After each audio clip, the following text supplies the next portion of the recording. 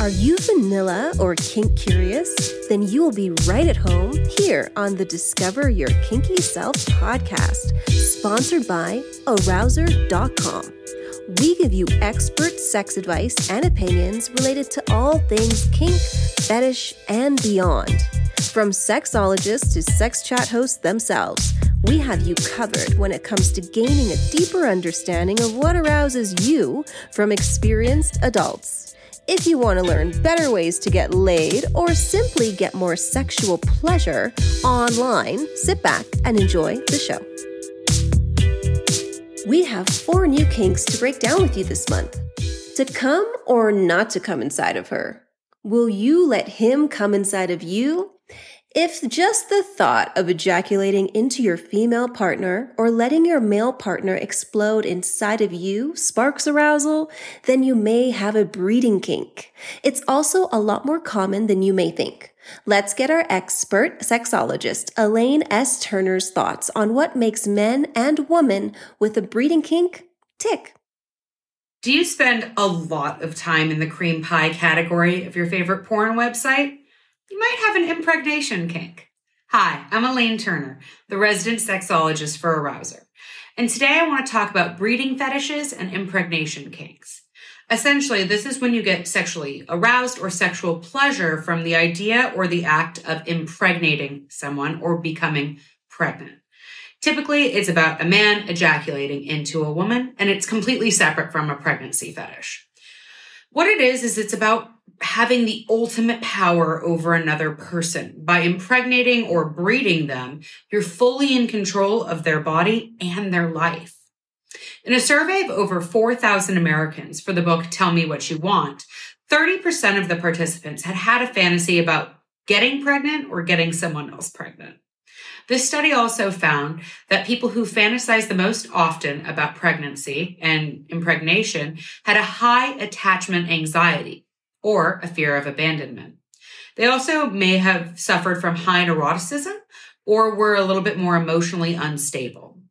It may be a therapeutic way for you to cope with the risk of having sex because pregnancy is a very common risk of having sex. It's a way to control your desires. Wow, those are such great insights, Elaine. Thanks for normalizing breeding kinks for us. Next up, CNC. CNC is short for consent, non-consent in kink play. Have you heard of it?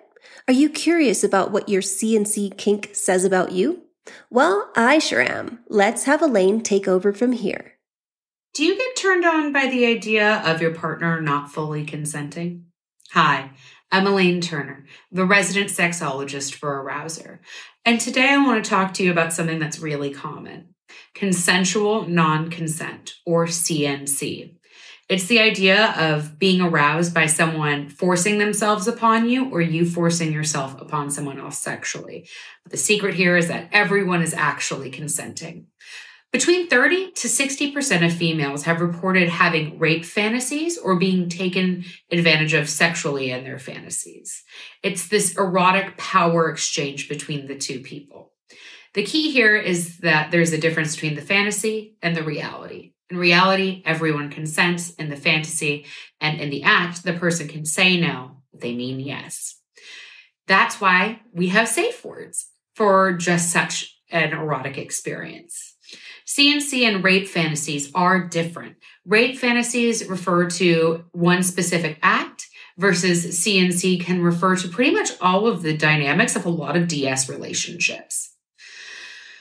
CNC and other common aspects of BDSM have been linked to personality characteristics such as excitement seeking, extroversion, and openness to new experiences. So if you're kinky, it just might mean you're an extrovert. Extrovert or introvert, you are all welcome here. Now, let's get into some role play. You're pathetic.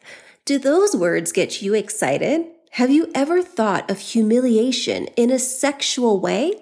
Let's explore more on why you and others find being sinfully shameful so damn hot. Someone spits on you during sex and calls you a cum slut. Does that turn you on? Or maybe you get turned on by the idea of doing that to someone else. Either way, you might have a humiliation kink. Hi, I'm Elaine Turner, the resident sexologist for Arouser, and today I want to tell you a little bit about humiliation kinks and fetishes. Humiliation play is a sexual masochistic experience that is an integral part of a lot of BDSM and kink play. It's when you're made to feel ashamed or embarrassed or self-conscious by a sexual partner based on the way that they treat you.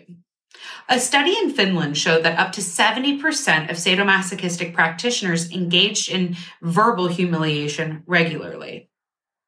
For many, it's an erotic experience. Some examples can be being used as a piece of human furniture, being used as a human toilet, or even just being called degrading names.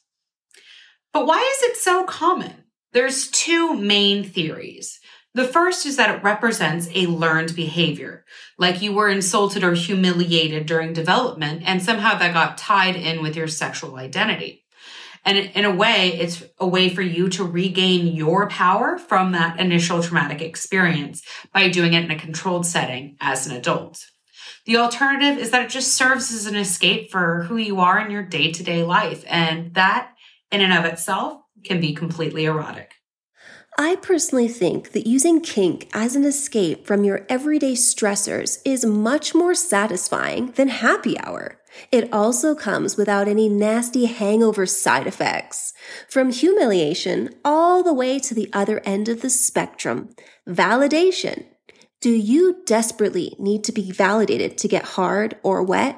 Does a lack of praise or compliments turn you off completely and also prevent you from reaching your sexual peak or arousal?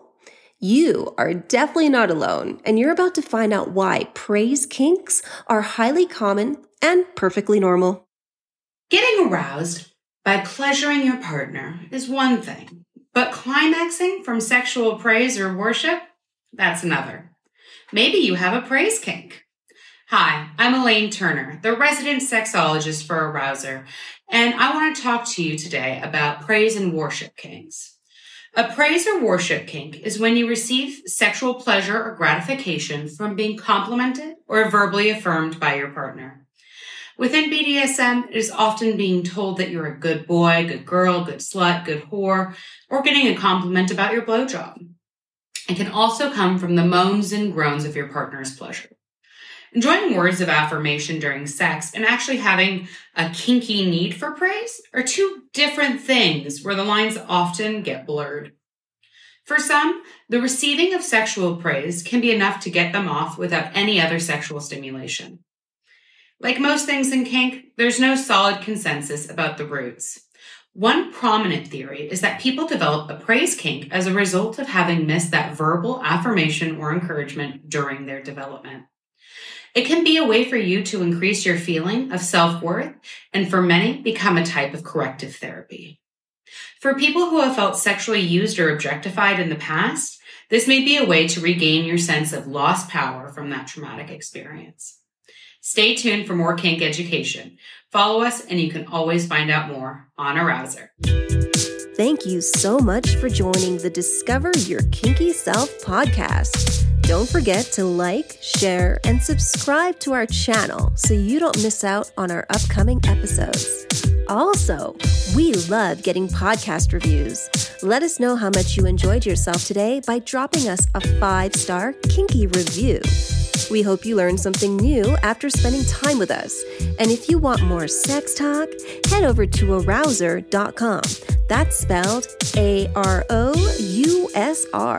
See you soon.